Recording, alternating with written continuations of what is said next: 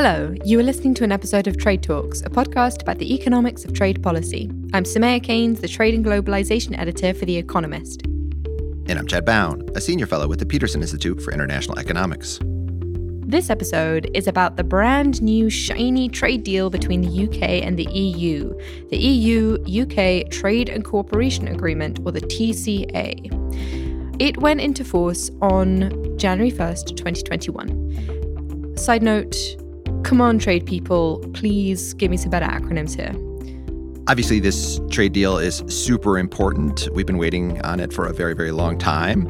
The text of the thing is 1,246 pages long, including all the annexes. It was published only a few days before it was actually supposed to come into effect, which is not a whole lot of time to scrutinize it properly. If the Trump administration, for example, had done that to Congress, they would not have been happy. We now have this deal, which has gone into effect, and that means a lot more non-tariff barriers for trade between the EU and the UK.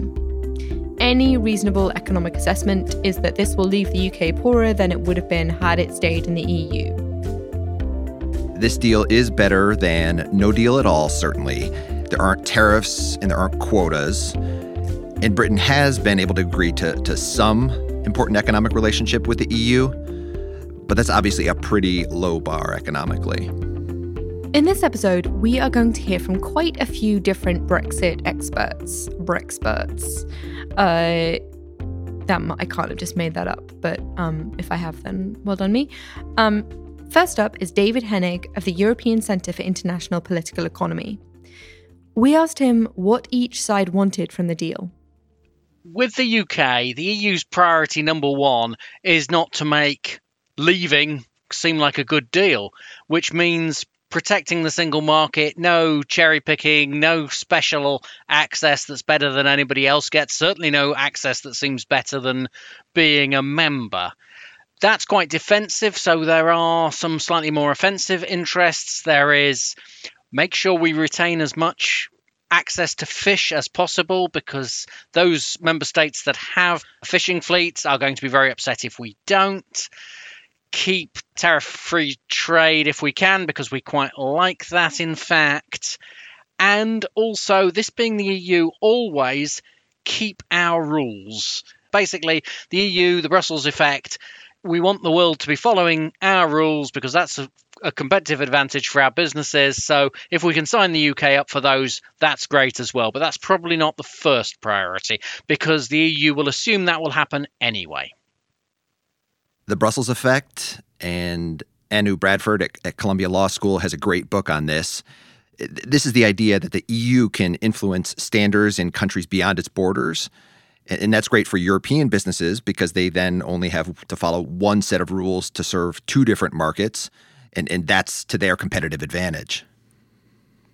The EU's other offensive interests included protecting European agriculture and defending geographical indications. Those are rules that say that you can only sell the sparkling wine champagne if it comes from Champagne in France.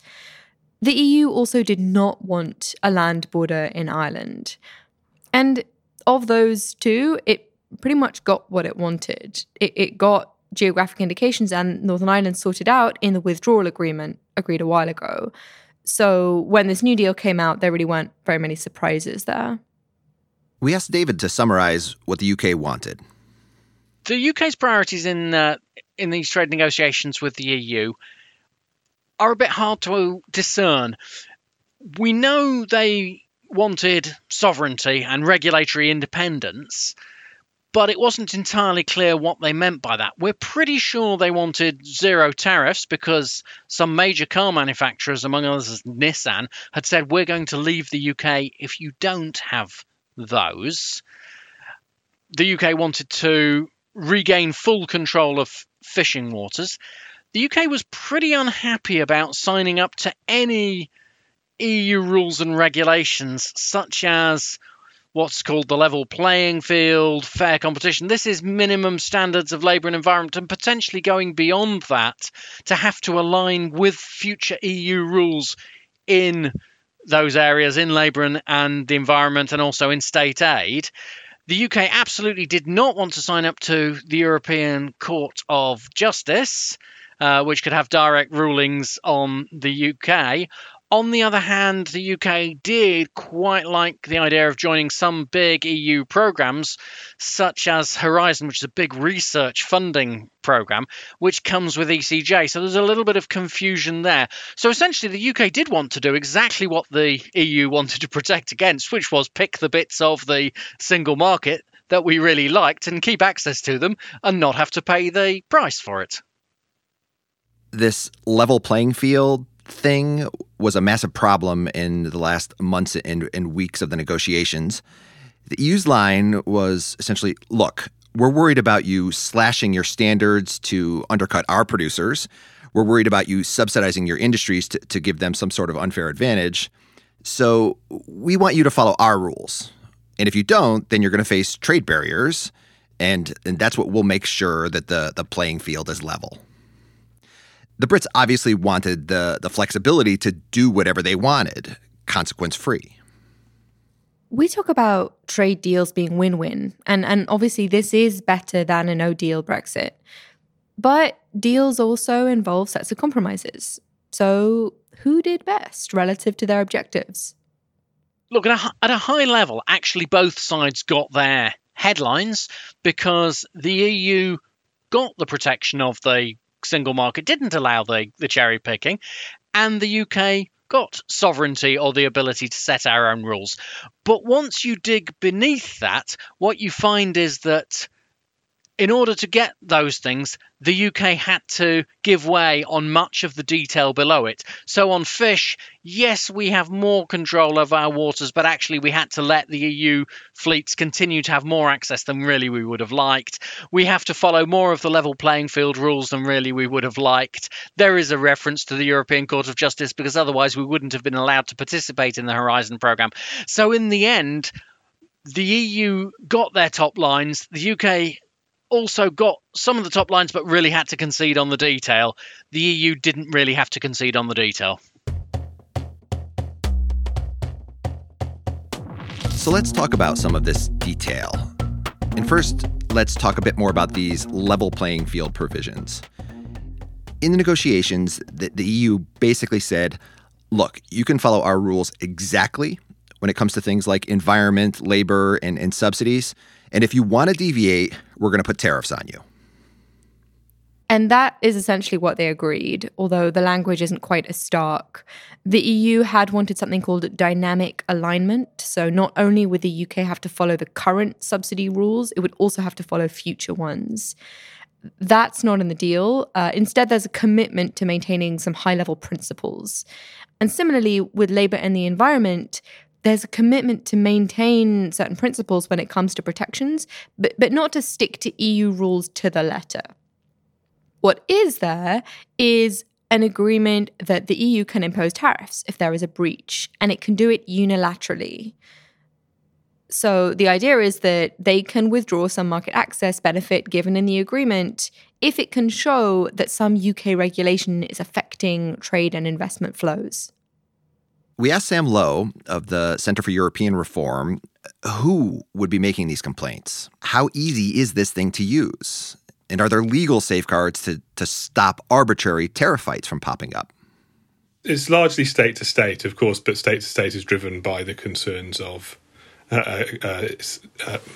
constituencies within the EU. And whilst these rebalancing tools are unilateral, they are then subject to arbitration. So if you put in place tariffs because you thought that the UK had decided to get rid of the Industrial Emissions Directive or something environmental like that, then you would still then have to be able to demonstrate that it did impact on trade and competition when the UK brought it to arbitration. But then they're then sitting under all of this is then a review clause. So after 4 years, it's possible for one of the parties to ask that the agreement is reviewed in its entirety to assess whether it still has a correct balance of rights and obligations. And off the basis of this, it could lead to suspension of large elements of the agreement, although I suspect it would never get that far. Maybe. Hopefully it would never get that far, but I'm worried. There's a lot of unknowns actually in practice as to how this mechanism would work, solely because it's quite unique. Actually, in terms of what's within it, we're looking at some of these provisions, and there's actually lines within there where we don't know what it means. So we're going to need some further explanation. So, for example, there's a specific provision which maybe indicates that rebalancing measures can breach a party's WTO MFN commitments. So, for example, rather than just reimposing MFN tariffs, you could go beyond that. And I don't think that's what the provision means, but it certainly could be what it means. So at some point, we're going to need that articulated more clearly. If you think about anti-dumping duties, where you can get tariffs of over 1,000%, those tariffs could go really, really high. So I do think this is potentially worrying. Here is Alan Beattie of the FT to calm you down. There's quite a common belief that the level playing field provisions that the UK has signed up to and the EU has signed up to on labour, the environment and climate change and state aid will essentially keep the British lion chained up by the regulatory ringmaster in Brussels. To be honest, I kind of think this is overdone, and here's why.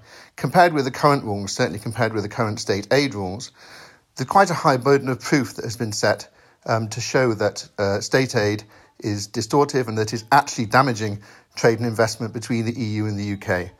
Historically, in trade deals, that's been quite hard to show, and panels that arbitrate this have been quite reluctant to rule that any particular programme or any particular rule is distortive. For that reason, unless the UK really goes out of its way to provoke fights, which of course it might do, I'm not sure the level playing field provisions will actually get a lot of use. I'm not sure they really will be the main impediment or the main friction between UK and EU relations into the future. So there's some skepticism there that these provisions will be used very much. Let's now turn to another bit of the deal that was interesting. David mentioned that the UK wanted cars to be able to go into the EU without any tariffs.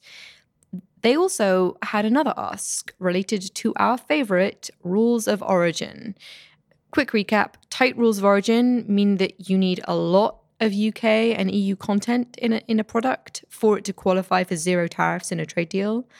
Liberal rules of origin mean that you can source lots of parts from Asia and have lots of Asian content, for example, and you'll still get the zero tariffs included as part of the trade deal.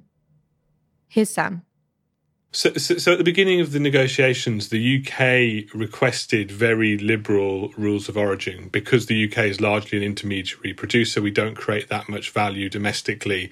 We needed some flexibility if the UK exporters were to qualify for tariff-free trade under an agreement. And we asked that the EU allow for all inputs sourced from countries with which both the UK and the EU has a free trade agreement to count as local for the purpose of meeting the rules of origin provisions. But the EU rejected that because it would be a liberalisation of rules of origin far beyond anything that has been done before and anything the EU was comfortable with. So the asks of the UK ended up being narrowed to very specific sectors, and particularly batteries and electric vehicles, where there is a long-standing issue that electric vehicles don't actually qualify for the EU's free trade agreements because the batteries are always sourced from Asia. They make up a huge proportion of the value of the car, and it means that the exporters from the EU are unable to meet a 55% local content threshold because they just can't. So there was an issue here, and the EU actually engaged on this issue with the UK, and they've agreed in the agreement for the provisions specifically for electric vehicles to be phased in over time, and for rules of origin to start off quite liberal before tightening. So to begin with, you can have quite a lot of foreign content, but in 5-6 years' time, that's not going to be the case, and it tightens quite substantially. This means that for existing investments in the UK, plants making electric vehicles might be okay. But thinking about future investments, maybe you would still want to make cars in the UK if the car manufacturers can somehow increase the share of the total value of the car that's made there. But if that's too hard, then in the future, it may make sense to just put most of that production into the EU. So one thing Sam said is that this isn't the EU trying to screw over the UK specifically. It's part of a broader industrials policy that's trying to shift the electric vehicle supply chain away from Asia and then into the EU, kind of onshoring strategy. So some parallels there with what the United States tried to do in the NAFTA renegotiations, but a different way. Sam had other examples of things that the UK wanted but weren't in the deal. Another area the UK failed to get what it wanted is on mutual recognition of conformity assessment. So this is the question of whether UK-based testing bodies can continue to certify that products produced in the UK meet EU standards. For example, if you produce a medical device in the UK to EU standards and it requires third-party certification, can you get that done in the UK, or do you need to get that done in the EU? And this was a bit of an odd one in that the EU has actually signed up to lots of agreements that allow this, including with Australia, New Zealand and the US. So what the UK was asking for here was not unprecedented, but the EU rejected it and the UK didn't get what it wanted. So, and if you ask the EU why they rejected it, it's actually, if you talk to people there, the lines are usually quite mercantilist. They just sort of say, well, we didn't want our testing centres to be offshore to the UK. There's quite a lot of jobs involved. We prefer they were onshore. It's actually quite just crude trade politics rather than anything sort of anything more than that. So in the case of conformity assessments and testing, I guess the geography of being so close to the EU seems to have worked against the UK. Next up is Emily Rees, also at the European Centre for International Political Economy based in Brussels. Emily is an agriculture guru, and we wanted to know what this deal would mean for food trading between Great Britain and the EU. Before, rules and regulations were harmonised across the whole of the EU, so as long as you met British rules on things like animal health, animal welfare, slaughter recommendations, that kind of thing, you could send your product into the EU without any extra certificates or inspections. Now, your lamb producer in Great Britain will need to get a health certificate from an official veterinarian of the United Kingdom, pre-notify that into the European TRACE system, which is the trade certification system for food, animals and plants. And when that consignment arrives at the European border control post, well, there are a number of other checks. So document checks, in particular certificate checks, to see if it's the correct one for the load. And then the veterinarians on the importing countryside can then decide if they want to put in a physical check, which can involve a number of laboratory analyses just to see if that lamb is safe for European consumers. All this paperwork can be expensive. Those certificates have a price tag. They can be anywhere from around €100 or £95 per consignment. So if you need various certificates for one consignment, that bill can add up pretty quickly. If you look at the deal, the UK seems to be trying harder than the EU to make importing easy, at least at first. So while the EU is applying all of its import controls from day one, Great Britain is phasing its in over 6 months. It means that in the first days, the goods that are coming in from the European Union won't need to transit via one of those official border control posts. And that's particularly important for exports coming in from the Republic of Ireland, which have different logistical routes than the ones which are currently mapped for international imports. For instance, currently, all the products would have to go through Liverpool, which would be the port which is closest to the Republic of Ireland, whereas we know that those imports come in from other parts of the UK. When it comes to the question of the health certificates, the catch certificates, the plant certificates, all of those certificates won't be necessary on day one. They're going to be phased in as of the 1st of April. We asked Emily what she was most surprised by. So what I've really found most surprising in reading the sanitary and phytosanitary chapter of this agreement is that on the one hand, the text goes very little beyond what you'd expect under the World Trade Organization's SPS agreement. So we really are falling back onto third country level trading terms, which is very surprising considering especially that the UK is so reliant on the EU for its food. On the other hand, we find this first-class language on a number of emerging issues, these 21st century issues such as antimicrobial resistance, animal welfare, and sustainable food systems. So you've got this very advanced language, which is mostly on a corporation basis. But when it comes to the hard issues, we really are on a very basic agreement. I want to go back to this question of asymmetry between the UK and the EU arrangements. We spoke to Anna Jerzewska of tradeandborders.com, a customs and trade consultancy, about this. Companies importing into the UK from the EU have the option to defer customs declarations, safety and security declarations, as well as SPS formalities for up to 6 months for some of these obligations. What that means in practice is that, for example, a UK company can bring goods in from the EU. It is not required to submit a declaration, a formal declaration to customs authorities, but is only required to enter these goods in their own internal commercial records, which is obviously something that no one's really going to check or verify whether it was done correctly or not. This is obviously a significant easement and gives UK companies time to adjust to the new reality, but it can also lead to non-compliance, as companies might simply not be aware of what their responsibilities are. While you can postpone submitting customs declarations, from the moment you start importing into the UK, or anywhere else for that matter, you are responsible for collecting and keeping customs data, for ensuring that the goods are imported correctly, that they meet rules of origin and therefore can be traded under preferential tariffs under the trade deal, the EU-UK trade deal. While you might not need to submit the information right away, technically, the legal liability starts from the moment you import goods into the customs territory of wherever you're importing them into. So again, here we might not see the effects right away, but in 6 months, when companies are required to submit the first full declaration, when customs formalities become mandatory, this is when we'll find out whether companies were able to find the right commodity code, determine the customs value of the product, and determine origin. So it is likely that there will be a high degree of non-compliance. Some of it will perhaps be intentional, but a lot of it will result from lack of awareness or extended deadlines and trying to collect all the relevant information retrospectively. A lot will also depend on how this is implemented, or rather enforced by customs authorities.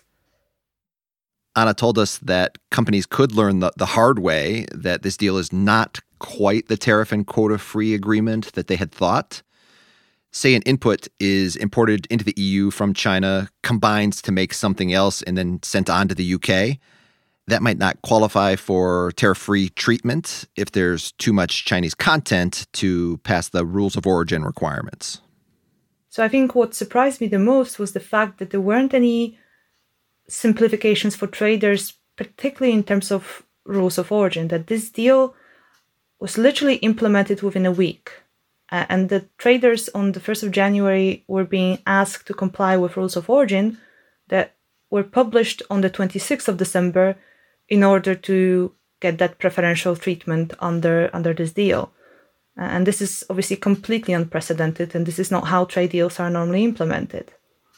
If we take an example of a company that has never imported or exported before, so a company that has been trading only within the EU, a company like this might still not fully understand customs, the basics of customs, customs declarations, safety and security declarations, and all these forms and data that it needs to provide. And with this last-minute deal, there's another layer of difficulty, rules of origin, another layer of formalities and paperwork. The next few months are going to involve a pretty steep learning curve for a lot of businesses trading goods. But now let's talk about services. This is an area the UK is very good at. It's a big part of the economy. And therefore, it is disappointing that the deal didn't cover it that well. Britain will have access to the single market that is nowhere near as good as what it had before. If you have a professional qualification and then you are trading a service, so you might be an architect or a pharmacist, this deal is not great for you. Here's Sam Lowe again. So one of the things missing from the agreement that the UK would have liked there to be included is mutual recognition of professional qualifications. So crudely speaking, whilst a member of the EU, if you had a qualification recognised in the UK, it would near automatically be recognised in other member states, so subject to certain terms and conditions. And the UK proposed that this near enough continue, again with some qualifications largely around accepting that there wouldn't be temporary recognition for fly-in, fly-out visits. But the EU rejected this. And one of the reasons they rejected this is the EU actually finds it quite difficult to negotiate mutual recognition professional qualification agreements because it's not an area in which the EU has sole competence. It's a competence that's shared with the member states, by which I mean these qualifications are often granted by member states, or not even by member states, by private bodies within member states. And pulling this all together can prove quite difficult.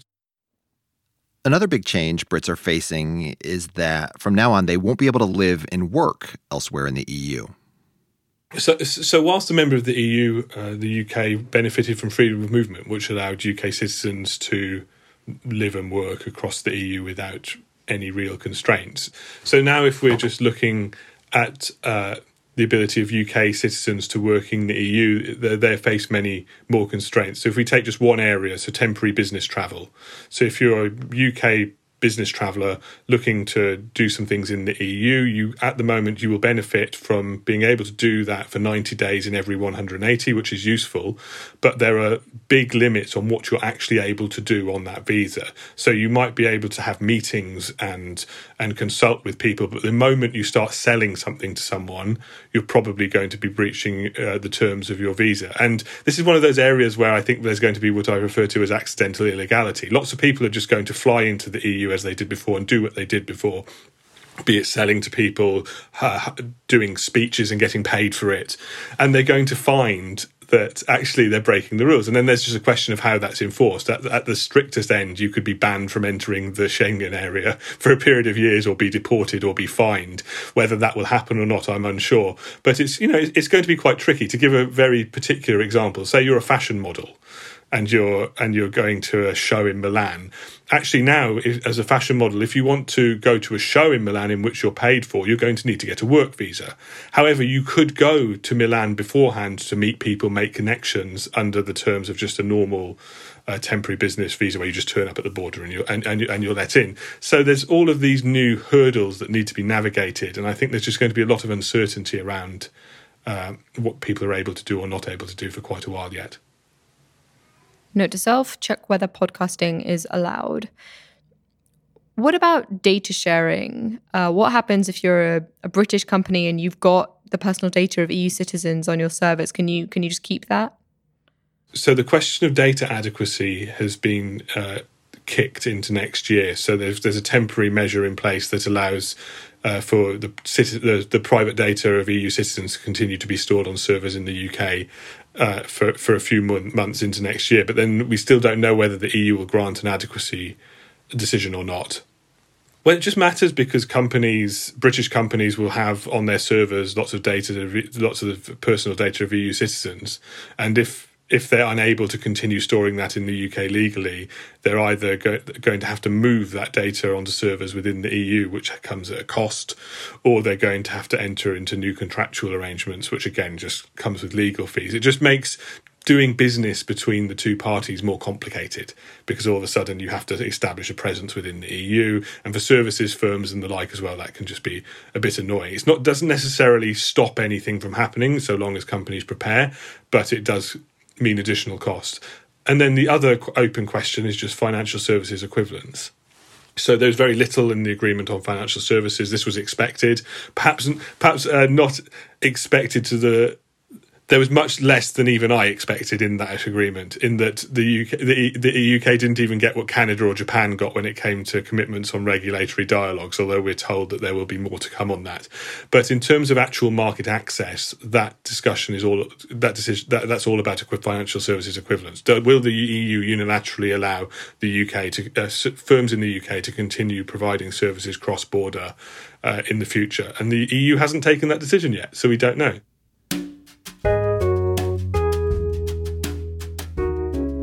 We have one final guest, Anand Menon, director of UK and a Changing Europe. We asked him, is Brexit now finally done?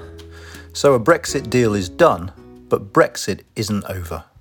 And by that I mean three things. Firstly, within the deal itself, there is scope for future negotiations, whether that is within the intricate committee system that it creates about the implementation of the terms of the agreement, or whether that is the renegotiation of the fisheries deal that has been struck that is scheduled for 5.5 years' time, or even the provisions made within the deal for a 5-yearly review of the agreement as a whole, which will see both sides ponder whether it is working as they had wanted and expected.